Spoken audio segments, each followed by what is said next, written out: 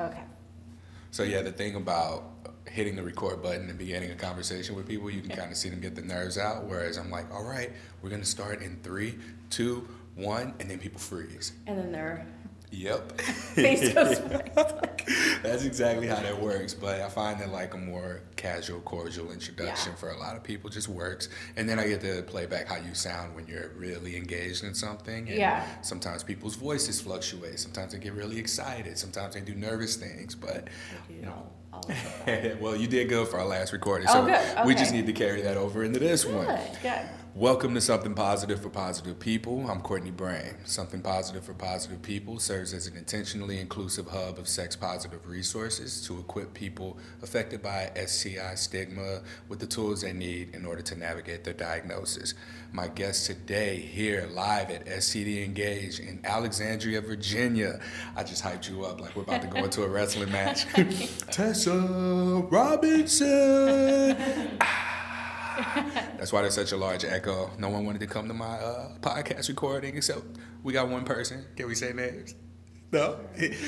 Elise in the building. Shout out to Elise, who's been super supportive of all of the Something Positive for Positive People efforts. And had it not been for her, I wouldn't have even known about STD Engage. So thank you so much. That's not our guest, though. Our guest is actually Tessa Robinson, who is a registered nurse in the Washington County Health and Human Services Disease Control and Prevention field, right? Correct. That is where I work. Ooh, I can catch my breath now. What area do you serve? Oregon? I'm in Washington Oregon, County, which is part of what we call the Portland metro area. So that includes Washington County, Multnomah County, which is Portland, Clackamas County, which is kind of southeast, and then Clark County, which is actually the state of Washington, just over the bridge. Okay. And you mentioned that you are a DIS, Disease Intervention Specialist, right? Correct. Now, can you give me a general overview of what that is? I've only recently heard the term. So, in a very blunt, fun way, we are sex detectives. I proudly say that. That sounds so cool. It is the coolest job. What I say to individuals when they ask about what I do, I get paid to talk about sex all day, which I enjoy. And I imagine that the people you talk to don't enjoy it as much as you do, though, right? It depends. It really depends. You know, my experience has been if you give someone the open space and time, they will have a discussion about their sex life and partners and what they like to do. And I find it very fascinating. I feel very humbled when I'm able to engage in that conversation. And I learn just as much as they learn when we have conversations about sexual health. And So what are some things that you've learned as a disease intervention specialist in communicating and having exchanges with people in the space that you have to talk to? What have I learned? I've learned a lot.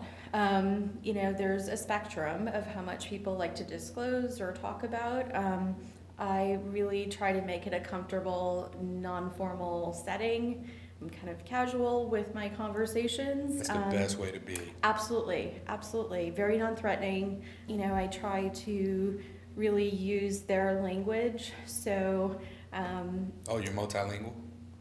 No. I'm kidding. I speak Kidogo Swahili a little bit, but not very much. But that was over 10 years ago. Yeah, so I've learned that, you know, one example I guess I can give is I was seeing a client at our clinic, and we kind of go over their intake form and risk factors and different things, and he had marked that he exchanged sex for something else.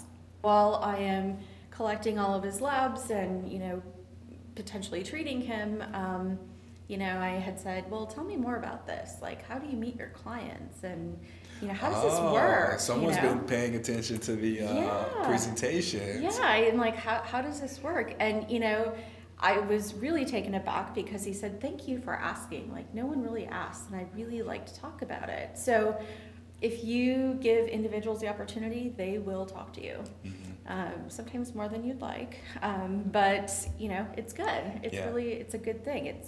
I think the more people talk about sex in general, you know, it helps eliminate stigma, right? So You know, another thing I always say is, you know, everyone deserves great sex. That's part of being a human, is having awesome, great sex.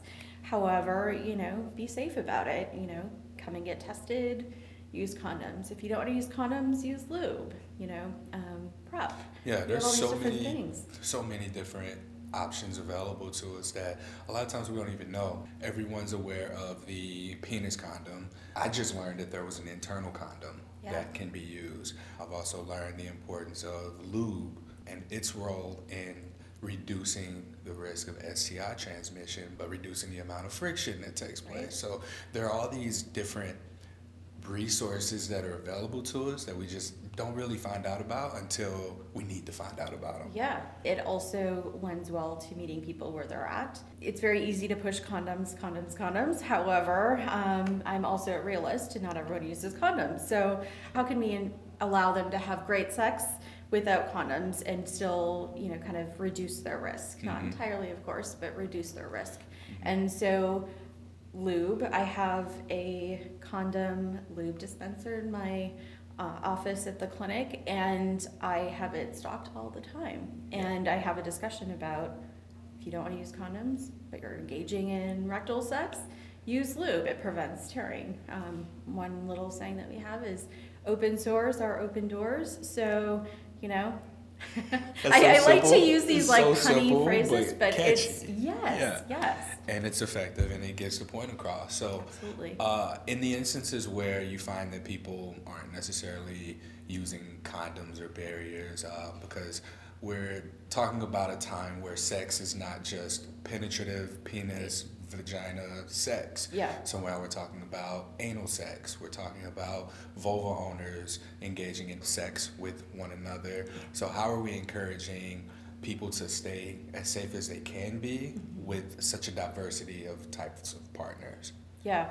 So I think, you know, again, not everyone's going to use a condom. You know, how can we prevent or reduce risk of infection? So PrEP, pre-exposure prophylaxis, is a big one for HIV. In regards to syphilis, chlamydia, gonorrhea, any other STI related, you know, getting tested. And that is a conversation I have with clients. You know, it's really kind of dependent upon their risk. So, you know, it could be every 3 months, every 6 months, every year.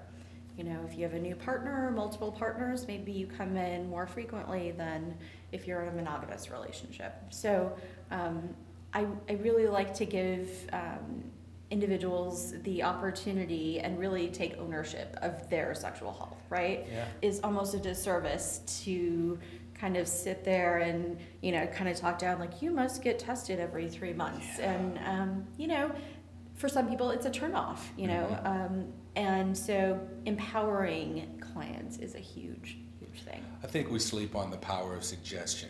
If you suggest to me that based on the information that I gave you about my sexual activity and the types of sex that I engage in, you suggest that I be tested every other month. Like, hey, well, based on the information that you just provided me, I find that it's an important or, you know, more suggestive way of just saying that it's a good idea. You know, you're not telling me to do anything. I find that when people try and make you do something, there's like a natural resistance to it. Yeah. So when you're suggesting, you're giving them the ability to say, is this for my health? Is this person looking out for me? Well, they're not making me do anything. And like, it's more of a battle with themselves. It's, am I going to do this or am I not going to do this? It's not like, I'm going to resist you or go against what you said, screw the doctor's orders. Right. So I think that that's a very powerful way of going about that. And I love what you mentioned about how your patient who exchanged sex for services, how comfortable they got with you when you asked them, you know, tell me more about that. Because that in itself is so powerful, because it's also building trust between the care provider and the patient, so that they're able to divulge all of the information needed in order for you to take the best care of their health. I'm friends with some sex workers through this podcast, and I get questions about sex work often.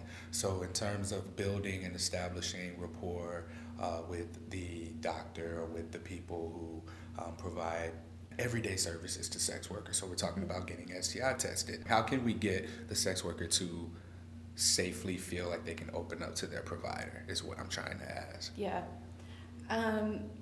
Really, I think you kind of have to check yourself first. If you have any sort of, bias or opinion on sex work in general, I think, if you know it ahead of time, maybe trying to work through that, if you're opposed to it or feel it's morally wrong, that's your opinion, you're entitled to it. However, it might not be a good way to, see patients who engage in that sex work. So I think one thing is just keeping an open mind. And I really, like I said, I learned so much from talking with clients, and I try to listen. And, they might be having a bad day, as with anyone. But, really just normalizing sex in general, right? There's different types of sex workers, right, or individuals who exchange sex for something. And it may be this is, their career per se, this is what they do. It may be I exchange sex for a place to stay at night because I don't have a place to sleep. Or it's survival sex where I live in a homeless encampment, and in order for me to feel safe, I have sex with a gatekeeper or someone who's going to protect me. I think acknowledging that you really don't know the full story until you ask someone. Yeah, I never heard of it that way. It really bridges a gap because sex work is not just sex for money. And there's this misconception. People don't even use the term sex work. They look at it as sex trafficking. Or They look at it like whoever's doing it isn't doing it by choice. But this is a way that real people are able to make a real living, and just in exchange for sexual related services. There was a quote from someone, and I'm really upset with myself that I can't remember, but I follow a lot of sex educators on social media, and someone posted that if you believe a coal miner isn't selling their body for work, and you believe that sex workers are, then your problem's with sex, it's not with work. And that really hit the nail on the head for me. And I might have just butchered the quote a little bit, but you're going into a coal mine, you're putting your body at risk of all types of stuff. Like you're killing yourself essentially. Yeah. And I don't know if that's the angle that it was taking, but it really makes a person go, when you look at a field that's historically been like so common. And I don't necessarily know if there's any stigma behind being a coal miner, but there's such a stigma behind being a sex worker. And now that you've just opened up my range of perspective in the experiences that you've had with your patients, your clients, and sharing that there's survival sex, I've never heard of that before. So to be able to have sex with gatekeepers so that you can have a place to stay. Or feel safe. Feel safe, yeah. And that kind of stuff just never has crossed my mind. And for society to just push down sex workers, like I'm beginning to really understand and empathize and be able to sort of advocate for the decriminalization of sex work. And when we look at it from a medical perspective, we have to allow for people who are engaging in sex work to be able to come to their care providers and receive health services, just like anyone else who has a job. Yeah. And you also have to, I think, look at, sex has a stigma attached to it, right? But then you have an individual, a trans woman as an example, who's also a sex worker. So you're not only going in for sexual health, which is stigmatizing in and of itself, but then you have these multiple layers of sex work. And then being a trans woman, acknowledging that there's so much marginalization and people do not want to get tested or receive care. That's a big thing. And, to be honest with you, I try to be as sex positive as I can. And really just normalize, everyone has their own individual idea of what sex is and how they identify. And I think we just need to respect that. Right? Yeah. Mm-hmm. As care providers, I think one of the things that you mentioned earlier was for people to be more open-minded. I think there's a line between just open-mindedness and then willingness to learn. So, and I guess that's essentially what open-mindedness means, but I think that we approach things with this idea that society has pumped on us, so that when we're met with our first sex worker, it's like, whoa, this sex worker's this, but they don't look like this. And it's the same thing with people with STIs. It's like, oh, you don't look like someone who has an STI. So now that you've been confronted with conflicting beliefs based on the person who's sitting across from you compared to what you have always thought or believed, now there's an opportunity for growth to take place. And here's where you need to be empathetic, you need to be suggestive in getting the information, because now you're in a position to really educate yourself so that you can not only help the person in front of you, but be a better asset to the community that you serve. Right, right. The other thing is and I'm going back to provider practice again, you can't just look at a patient and assume that they are gay, straight, trans, you really need to have that conversation. So, that is the importance of really having a great patient-client relationship. I can say I wouldn't want to go to a provider who's very awkward and kind of clumsy, and you can pick up on that, and then want to disclose like how I identify, who are my sex partners, what kind of sex am I having. Like, this provider is very uncomfortable, and then I get uncomfortable, and then it's like this awkwardness. And, unfortunately, someone might not come back for services. They might just have this bad experience and say, I'm not going to go back, and have a broad, stroke of, well, all providers are going to be that way.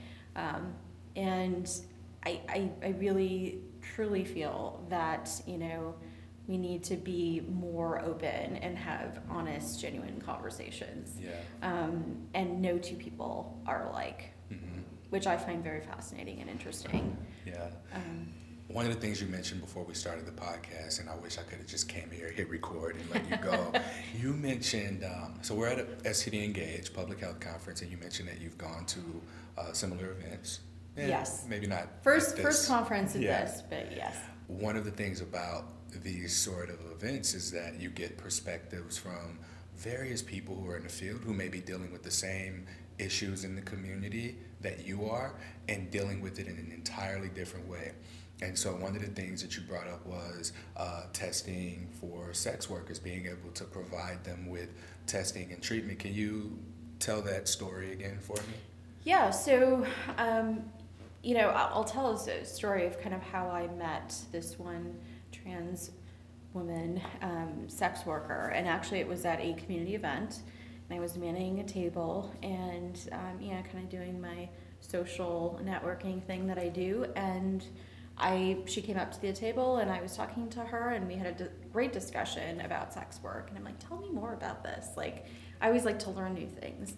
And I gave her my business card and I said, if you need anything like testing or condoms or anything like that, let me know.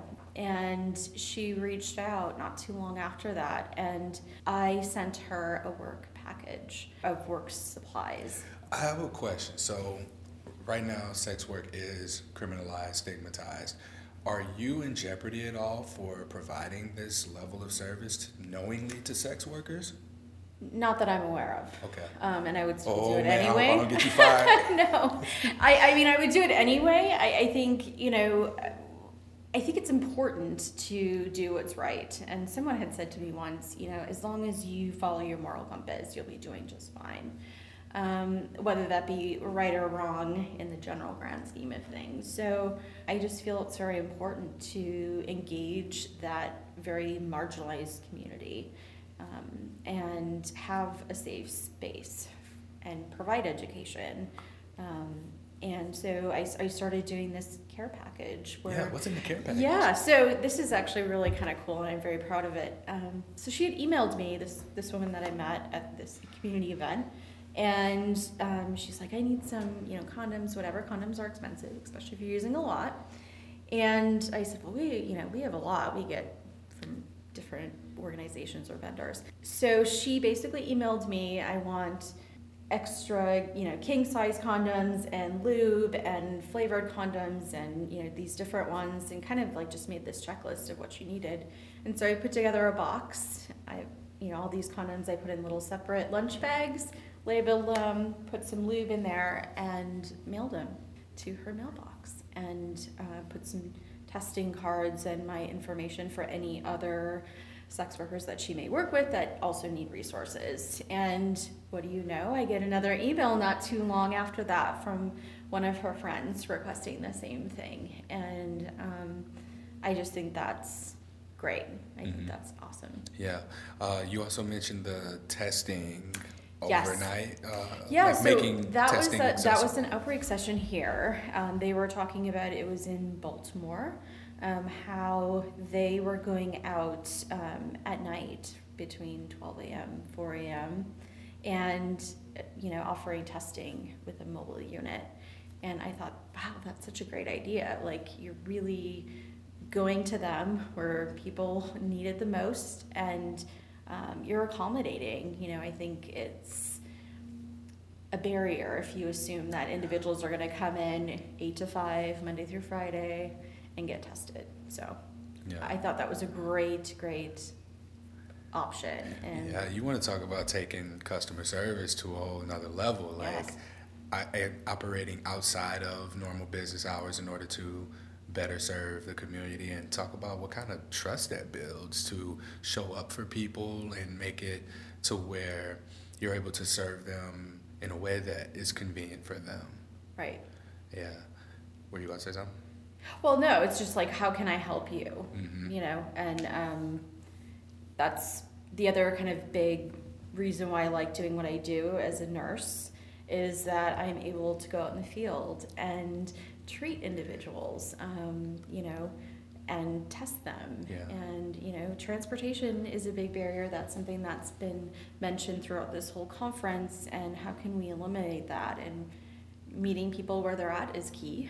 Yeah. And I try to be as flexible as I can within reason. Mm-hmm. And I think it shows. I really do. Okay.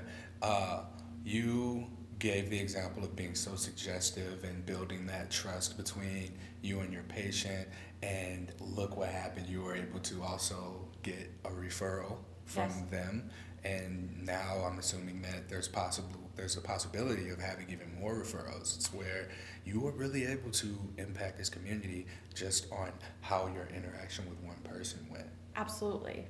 Word of mouth is huge. Mm-hmm. Very huge. Yeah, and a lot of the organizations that we have available to people, they really thrive on need. So when people are able to come in and they're using the services, and you're able to take the information that's given to you, you're able to best serve the community based on the information that's coming directly from credible sources, and be able to build on the resources on top of that. Yes. It's these sounded marginal. like a bowling ball. I did. Someone's bowling in the room next door.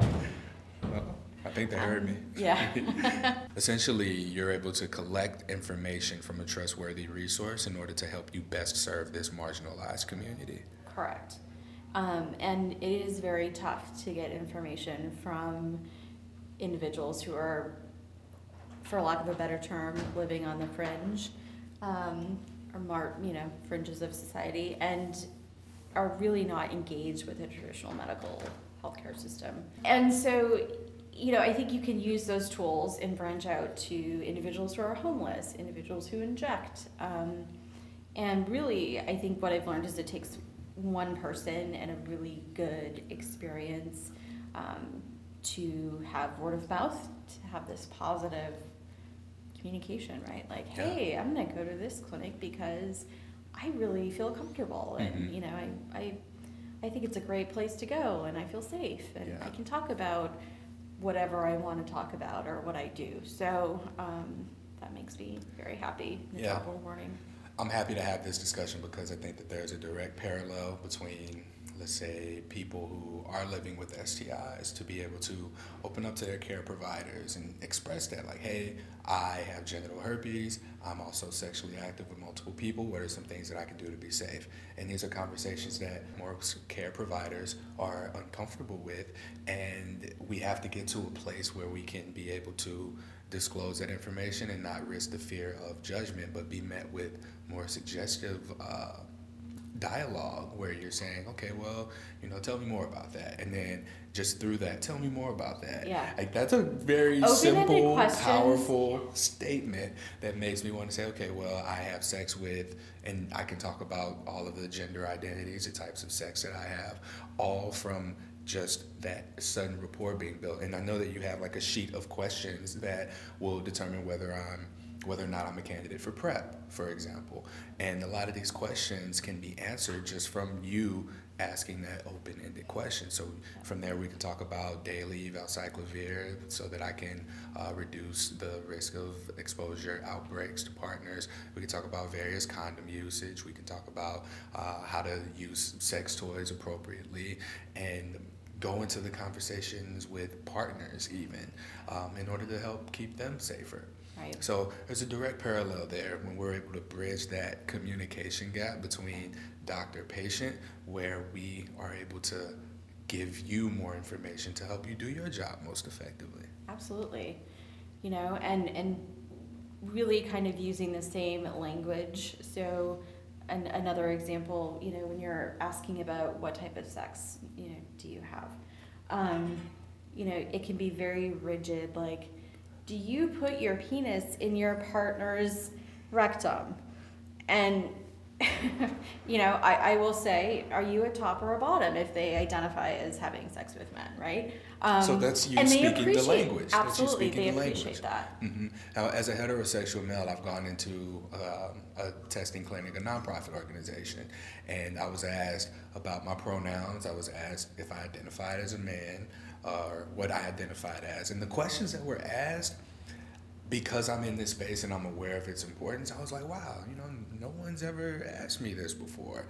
And you don't realize how important it is until you see it affect someone close to you. So now that I'm in a space where I'm able to hear people who are misgendered or mistreated based on their queerness, their queer identities, their sexual identities and who they choose to have sex with, I'm like, wow, this is important that we be able to recognize when there are queer-friendly, empathetic, compassionate care providers that ask these kinds of questions and are open-minded to a point where I feel like I can really open up and say whether or not I'm having sex with sex workers, or if I'm having sex with men, or if I'm STI positive, and I can really open up and have these conversations. And really, it's mutually beneficial, right? Yes. Because you feel more comfortable, provider feels more comfortable. You can have this open conversation on specific testing, and I truly feel like it definitely increases health outcomes. Mm-hmm. And so, hopefully, if someone has a good experience, they'll keep coming back, right? Oh, yeah. I mean, that's another big thing. Yeah. You also mentioned prisoners earlier. I Incarceration, believe. yes. Incarceration, yes. Was that a bad word? No. Okay, no. I need to know if it's a bad Inmates, word, because maybe, we're all learning here. Yeah. And so this is a space where we're all learning out loud. I got corrected earlier when I used the word homosexual, and I was like, wait a minute, is that a bad word now? And I was told, yes, it is. Yeah. So not prisoners, but incarceration clients? Inmates. Inmates, okay. Inmates, I would say. So you see inmates who are in prison, or So- when they come out, or when they're going in? How does that work? Okay, so I, again, work for a county. We have a county jail. The county jail does not, as an example, they do not carry bicillin to treat syphilis. So if they have an individual or inmate who tests positive for syphilis, or there is a case, then as a nurse, I'm able to actually go into the jail, back into medical, and treat that inmate, and then also talk to them, interview them, do all of my DIS work. And I think it's important because, number one, I'm not corrections per se, I'm public health. And, one thing to kind of make people feel more comfortable is, you're asking questions about drug use. They may be incarcerated on a drug-related offense, right? But I preface it by saying, I'm here for your health. I'm not here to report you to corrections, right? So I go to the jail. It's been fairly frequent, a couple times a month, but then I also go to one of the state correctional facilities that's located in our county. I do not do the treatment, but I follow up, meaning I do interviews and talk about partner services and that sort of follow up. So I see both jail and prison, which is a new thing for me, but I enjoy it. I really do. Mm-hmm. Are you met with any resistance from inmates, incarcerated individuals? My experience has been that they are very open, very open. It's kind of like this, forget it, whatever, attitude? Yeah, and I think really prefacing this discussion that I'm not going to report them for substance use, really my whole key mission when I talk to individuals or when I'm doing investigations is to A, make sure that they are tested, treated appropriately, and B, any partners that they may have had are tested, treated appropriately, right? So our whole goal is to decrease the amount of sexually transmitted infections in the county. Yeah. So I'm really kind of coming at it from a service perspective, like I'm here to help you. Help me help you and your partners. Yeah. So I haven't personally experienced any resistance from the individuals I talk to. That might not be the case for everyone, but that's just been my experience. I almost feel like you're like a breath of fresh air for a lot of people. Just in the way that you carry yourself, in the way that you talk, in the way that, like, how I'm sitting across from you now, even like I'm wanting to open up and tell you about things I've done. So I feel like I'm being interviewed in a sense. I got to bring myself back to being able to ask the questions. But we're talking about STIs here in a very marginalized group, and we often hear and talk about the STD rates rising due to more casual sex and things like that. But we don't hear these kinds of stories. Why is that? About individuals who are incarcerated or these marginalized populations? The marginalized populations. Like, we'll say the numbers are high in these areas, and it seems like that's the end of the conversation. Casual sex, and then dating apps, and then marginalized groups. It's like we lump so many different things and people into just being marginalized, and that's a whole category. That's where they're the highest. It seems very dismissive to me. Yeah, I think one important thing, in public health, we like our data, right?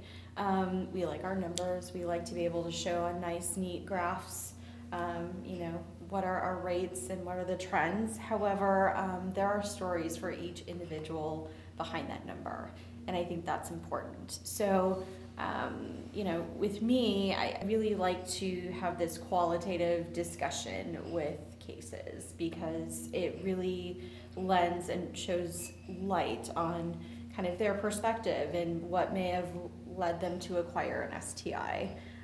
It's not just that they're being hoes, right? It's because they are engaging in sex work, or they may have a partner that is engaging in sex with someone else and they're not aware of it. So it's very easy for us as a community to judge, right?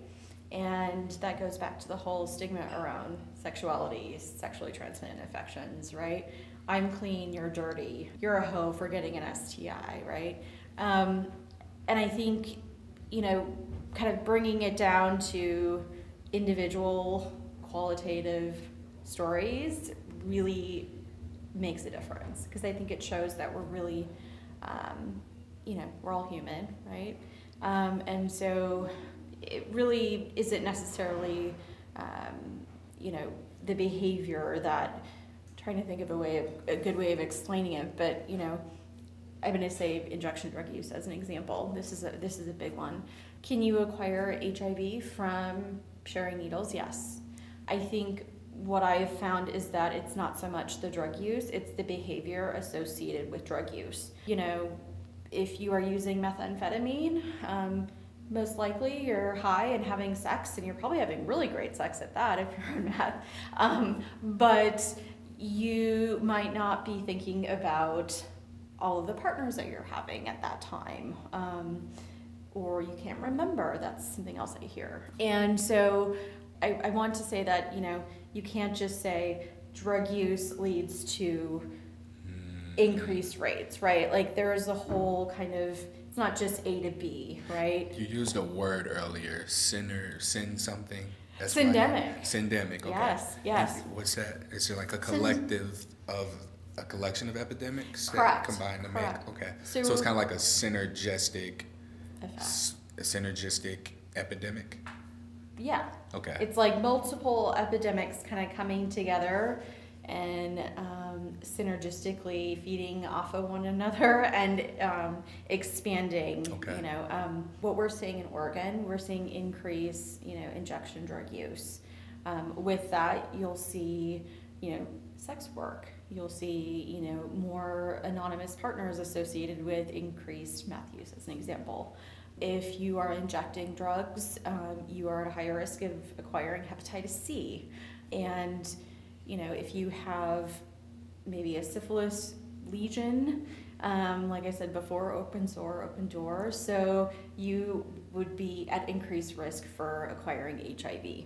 So it's kind of like a perfect storm in a way of, increased hepatitis C, increased HIV, STI, injection drug use, and I like to think of it as this like spider web of different factors, and my brain just works that way. And you have to also look at like social determinants such as like housing and education, and what is the political climate, and access to care and transportation, and all of these factors that really interplay with one another. And it's easy to kind of surface level look at things, but you really kind of have to look at the roots of what's going on to make a big impact. Yeah, so you can't just look at it and say drug use is going up, incarceration's going up, so that's why STI rates are going up. It's a combination of things that influence behavior. And in talking to you just now, it just kind of made me have a thought that you don't have to elaborate on. I can bring somebody else on, but it made me think about why herpes isn't in the equation here. The CDC doesn't test for or doesn't recommend testing for herpes because they find that the behavior doesn't change, whereas all of these things that you just named off that are associated with a certain behavior that increases STI rates, that is something that seems to be more of a priority. So this gives me something to further investigate from a little bit of a different angle moving forward now, because I have herpes. A lot of the people who listen to the podcast have herpes, and we want to know why we're not on the radar. Right, and I will say, I do get a lot of questions about herpes, and as a disclaimer, I'm not a subject matter expert in that, but I can appreciate it. And I think, even just having a very minimal discussion, the very little information I do know, I think is helpful to individuals. Mm-hmm. And I think there needs to be, and I know you're working with us on resources and kind of information. Herpes, as with HIV, there's so much stigma surrounding herpes. I mean, I remember when I was in college, that was like such a bad word, and I think you're doing a really great job with appreciate that. Yeah. Someone told a story, and we will never link to who this person was, but someone told a story about someone who told a story about them finding out that they had HIV, and they were like, thank God it's not herpes. At least HIV is treatable. I was like, damn. Oh, wow. That's a great shift in perception, considering how far we've come from the AIDS epidemic to people now having the attitude of, at least it's not herpes. Yeah. Because, I've never known anyone to say that, but when I heard that, I was like, I hadn't heard that before. Wow. And I speak with people who have HIV, and I've been talking to people who have been like, well, I have a partner who's HSV positive, and I don't want herpes, what can I do? I was like, damn, that hurts. Like, you need to avoid that at all costs. Yeah, because there's no guarantee. There just isn't. Everybody is different, and that's what everybody needs to understand, is that everybody manages the virus differently, and the best thing that you can do is support your body as best you can so that it's able to fight it off itself. And just to elaborate on what you said before, you may not be the herpes expert and people have questions about herpes. I believe it is important for us to be able to share the necessary resources and for the people who are providing health care to be able to just say, hey, I don't know. Yeah. Here's a place that would be a very good starting point and be able to reference sex education, ELD education, Emily DePaz, to be able to reference Devin Elise Wilson's Love Profound, to be able to reference Something Positive for Positive People, or any of the support groups that we're associated with for people who are living with herpes, and to be able to connect people with the stories of people who are living with and facing the challenges of having an STI. So, I mean, my goal here is just to really get the health professionals behind something like this, so that I can not only establish, some layer of accountability and credibility, but to also be able to meet people where they're at and get these tools in front of them. We just had this full-blown conversation about sex workers and being able to attack the STI epidemic within the marginalized groups, but we were able to label some of the marginalized groups, and that's just something that we don't see often. And I appreciate your transparency here and your openness about your experiences and being able to support people. We got to get more people on board with being willing to see the human. Yeah. And I probably at more inappropriate times. I try to insert humor as well, That's what life's makes too it short funny. to be too serious, and yes, I mean, I think the more open, honest conversations we have, the better, and I think it would be great if everyone was as open and honest as you are, so. I was going to say you are. Oh. All right. Is there anything else that you want to leave us with or add here that I may not have gotten to cover with you? I don't. This is great discussion. I told you we didn't have to take notes. First podcast, I will say, was not as painful as I thought. Oh. So thank you. I appreciate that. Do we have any questions from the huge audience that we have? All right. How can people find you? How can people find me? Or wait, do they want to find you, or do we want to direct them to your clinic, or what? Let's see.